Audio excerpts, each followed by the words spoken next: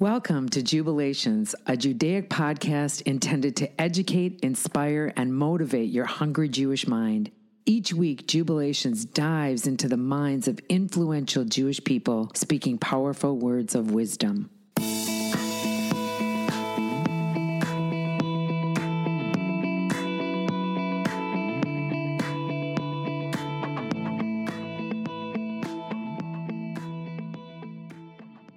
And here we are again in the same week to be able to talk to Rabbi Manis Friedman, the author of Doesn't Anyone Blush Anymore? And second book, off the charts, The Joy of Intimacy, A Soulful Guide to Love, Sexuality, and Marriage. And you can find him at itsgoodtoknow.org. So the first question I have is, what compelled you to write the newest book of The Joy of Intimacy? Well, the compelling thing was discovering that happily married couples are not so happy. That in good marriages and successful marriages, there is a feeling of being alone in the world, which is not supposed to happen when you're married. And that kind of indicates that there's something really fundamental that we're missing. We're doing something wrong. We've lost something. So in today's day and age, people would say, I love everything about my wife. But do you love your wife? Well, I love everything about her. Yeah, but her, do you love her? Not something about her. People don't understand the question. Now, our grandparents had the exact opposite. You know, we talk about the good old days, and they had marriages, and they lasted, and they were really married to each other. And people say, oh, sure. They were miserable. They just didn't have divorce as an option. But really, what they did have was each other. They were really married to each other. Now, there are a lot of things about each other that they did not like. So they complained and they kvetched and they argued. But divorce? Out of the question. So we love everything about each other. We just don't see why we need each other. Like, I understand you come along with the goodies. But it's about the things. They were about the person. And the things, no, maybe they didn't agree on things. So obviously the ideal is to have both. But we seem to have the things, but not the person. Things have changed a lot, don't you think? It's not like that anymore, is it? And is that what your goal is, to try to fix that? It has Let's to. go vintage. We have to fix it because I think it's a crisis. When people feel alone in the world, their immune system weakens. It's a health crisis, aside from moral crisis. So it has to get fixed. And I think that's why people are responding so enthusiastically to this book. I've never seen anything like it. Awesome. I love that. That's the way it should be. What has been the most shocking thing about your experience with sharing this information in your book? Shockingly good. That's the way it should be. The most positive thing is that teenagers understand this concept even better than adults. Why, do you think? I think that today's teenagers have seen enough of the social scene to know that something is wrong, and they're not yet addicted to it. Adults, even when they see that something is wrong, they're too habituated to this game, to this social dance that we do, knowing that it's unhealthy. But it'll take a lot to make a change. Whereas with teenagers, just you start the topic and they pick it up and they'll finish the sentence for me. Do you think, sometimes I think that the younger we are, we have more space in our brain. It's not filled with a bunch of junk yet. And do you think that that's why? Do you think that they can bring that into their brain better at a younger age? And they already feel a distaste for the whole social scene. Mm. They've had it. Too much pressure. It's abusive. It hurts. If you're popular, you're too arrogant. If you're not popular, you're depressed. It's not working. Yeah, it's true. What would the world look like if people followed your advice? My advice, this is not something new. We're simply trying to regain our footing. A home is a very powerful experience. The word itself, come home. For people who remember the raid in Entebbe, when the Israeli soldiers came into the building where the hostages were, what did they say to the hostages? You don't remember? It was so powerful. They said, let's go home.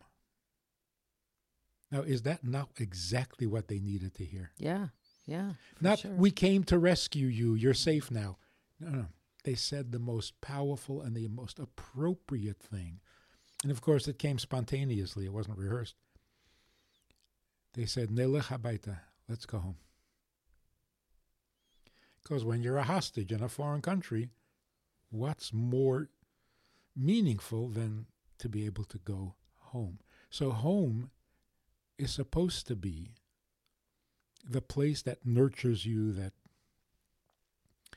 So instead of saying, I love my wife, I love my husband, love is the icing on the cake. It's not where we live. What should happen is, when you come home, you are exactly where you belong. And you are doing exactly what you're supposed to be doing. And you are with the people that you are supposed to be with. That triple header, that's heaven.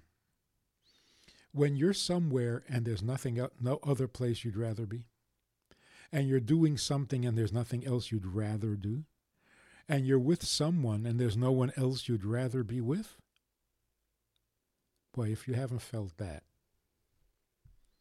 So when people say, you really believe in heaven? I said, you've never been there? That's very sad. You've never been to heaven? When you come home to your spouse, to your place, that is heaven. It should be. Well, just like you're saying. What do you so think? True. What do you think a soul does when it goes to heaven? It just says, I'm back. Cool. Well, it's a good thing to know, because that's how I feel. This is my haven. This is the space I make my family. It's their haven. Right. I make it be like that for them. Right. So instead of saying... So that's good to know, by the way, Rabbi, just like you say. Even in the world to come. Yeah. Instead of saying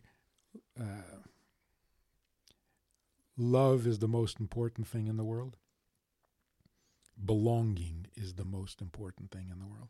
No matter how much somebody loves you, you're alone in the world unless you're merged and bonded and one with the other person. And here's another interesting thing. The Torah says, get married and become one. Can't you be one with your family of origin? Can't be one with your mother, with your father? I mean, there are some people have good relationships. Yeah. It could happen. Oh, for sure.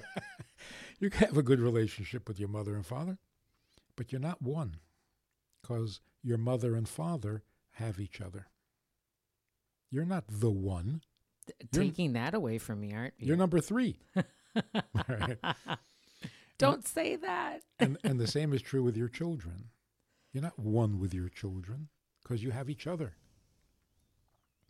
The only relationship in which you are truly the one is marriage. So that, at the very least, it takes away the feeling that you're alone in the world. But then the marriage has to have the power that it's meant to have. The awesomeness of it.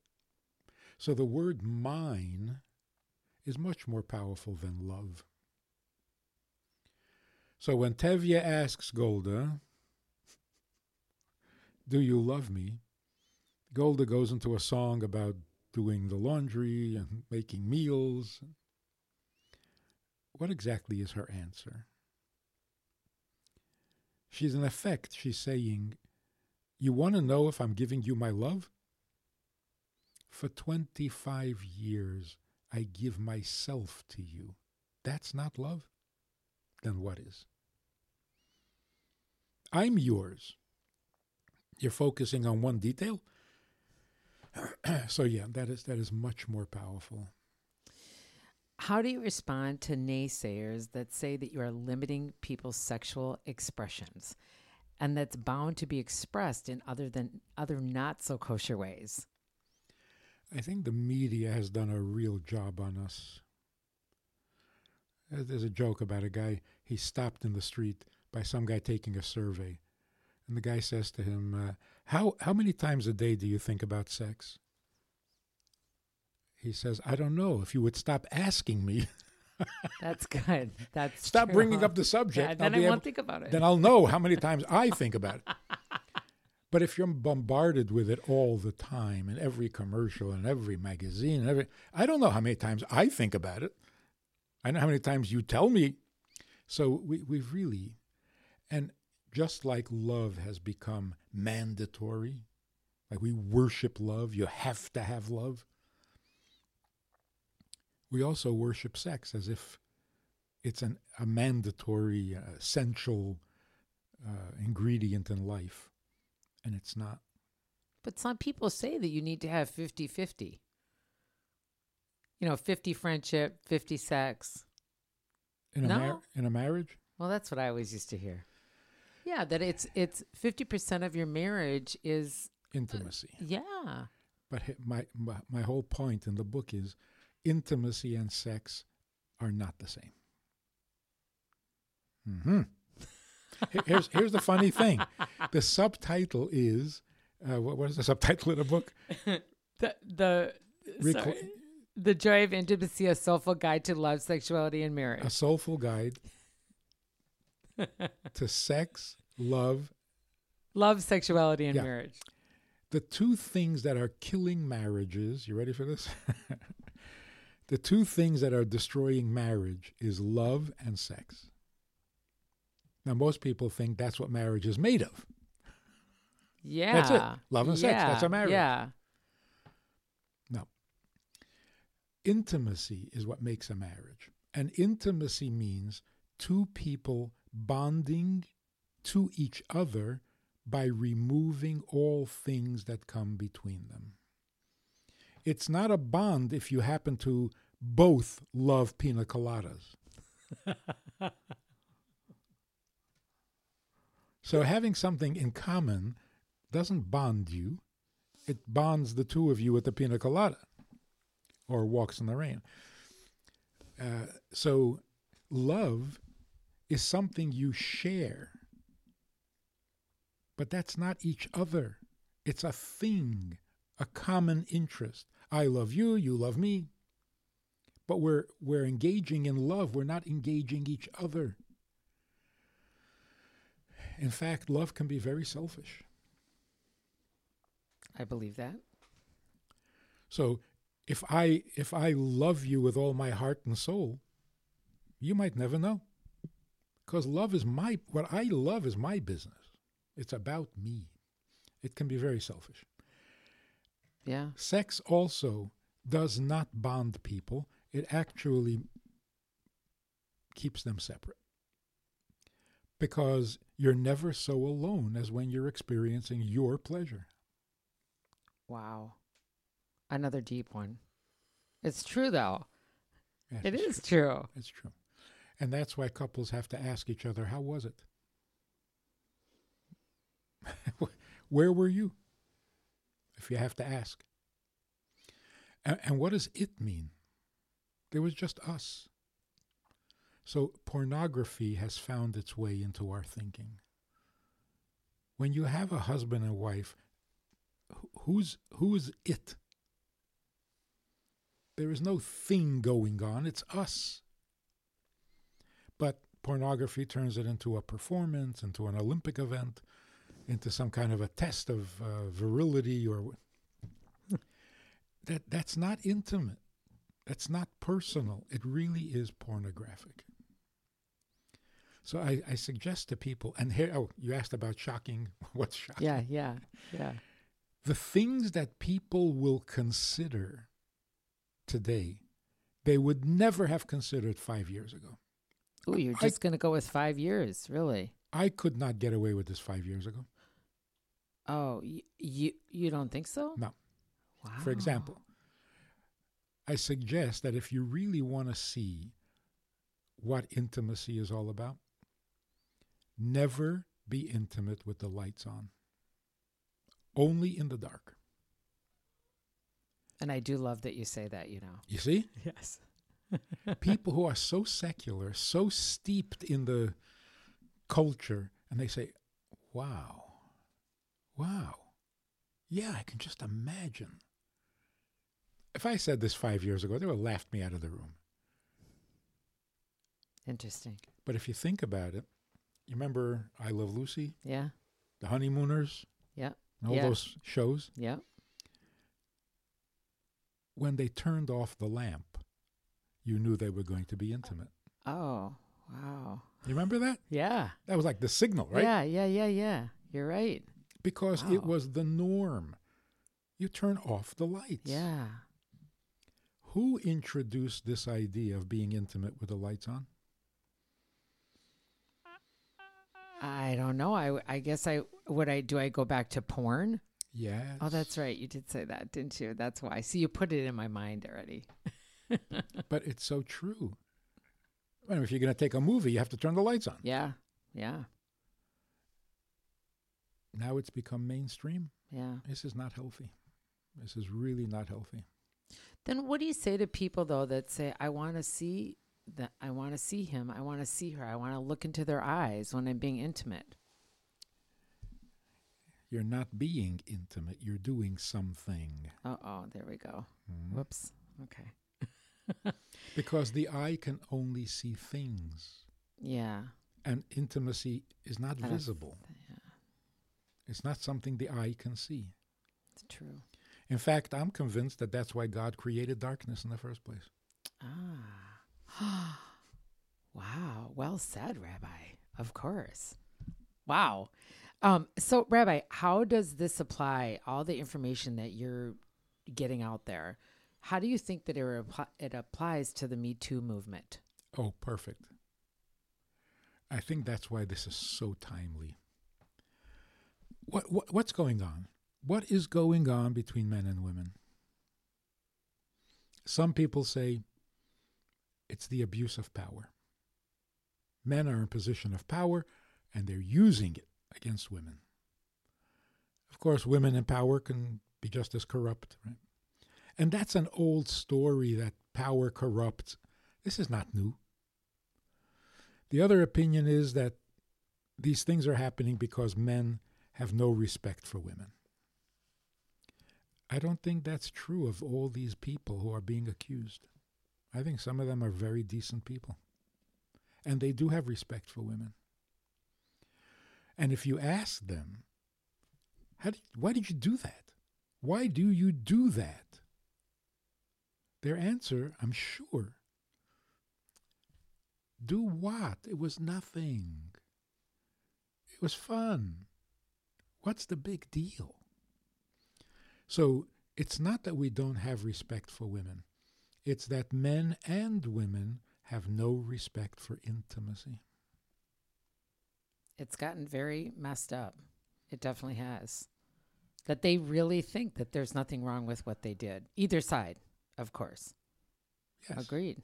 Because under some circumstances, they would agree that it's nothing. Mm-hmm. But just change the circumstance a little bit, and all of a sudden, it's a violation.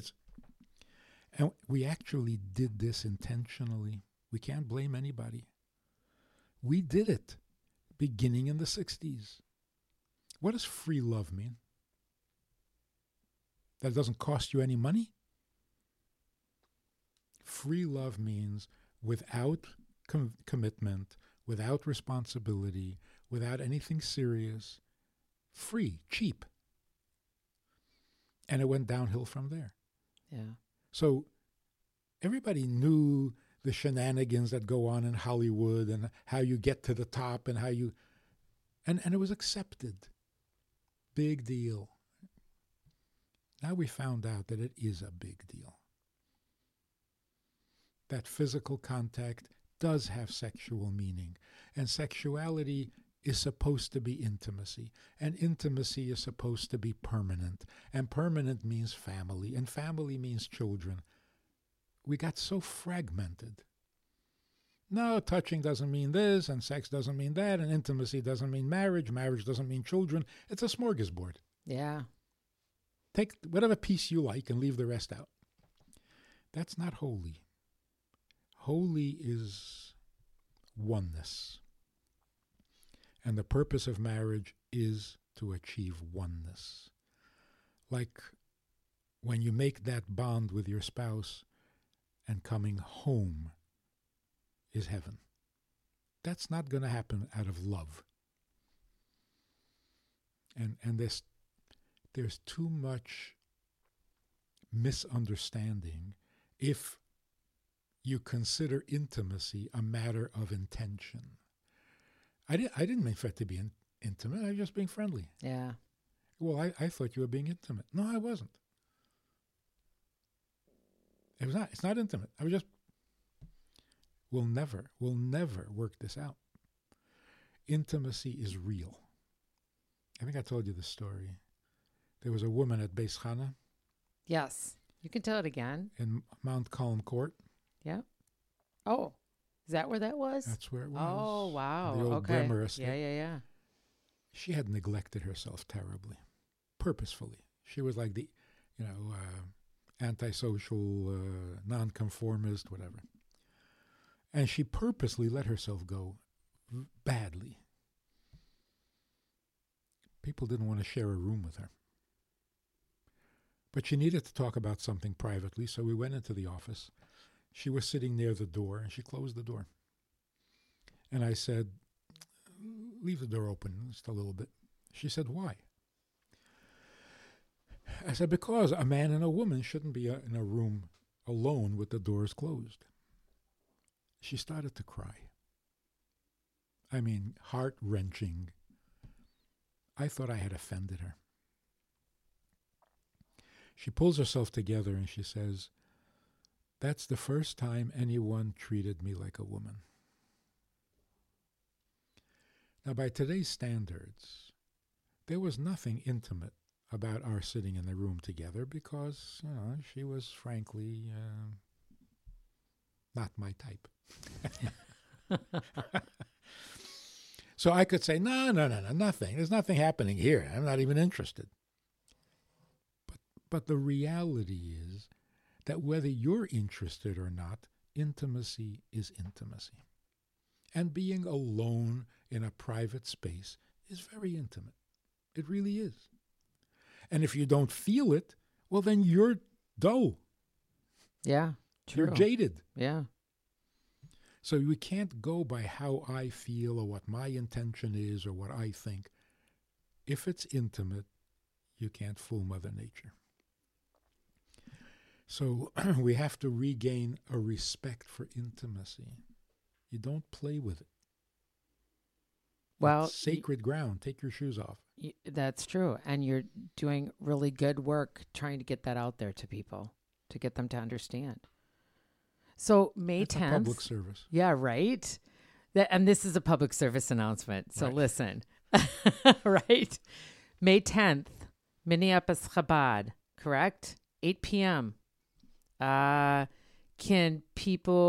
would people go to find that information? Can they just go to the Chabad Minneapolis to get tickets? Yes. Okay. And do you remember what the name of that evening is called? It's very funny. It's got a good ring to it. All right, I'll put it on Facebook because I can't remember what it was. Thank you. But it's out there. We put it out there this morning. Great. So thank you so much for being here again. And people can go to itsgoodtoknow.org to get the books and to get any information they need. And Rabbi, thank you so much for joining me again today. Always a pleasure. Thanks for listening to Jubilations. May you go from strength to strength.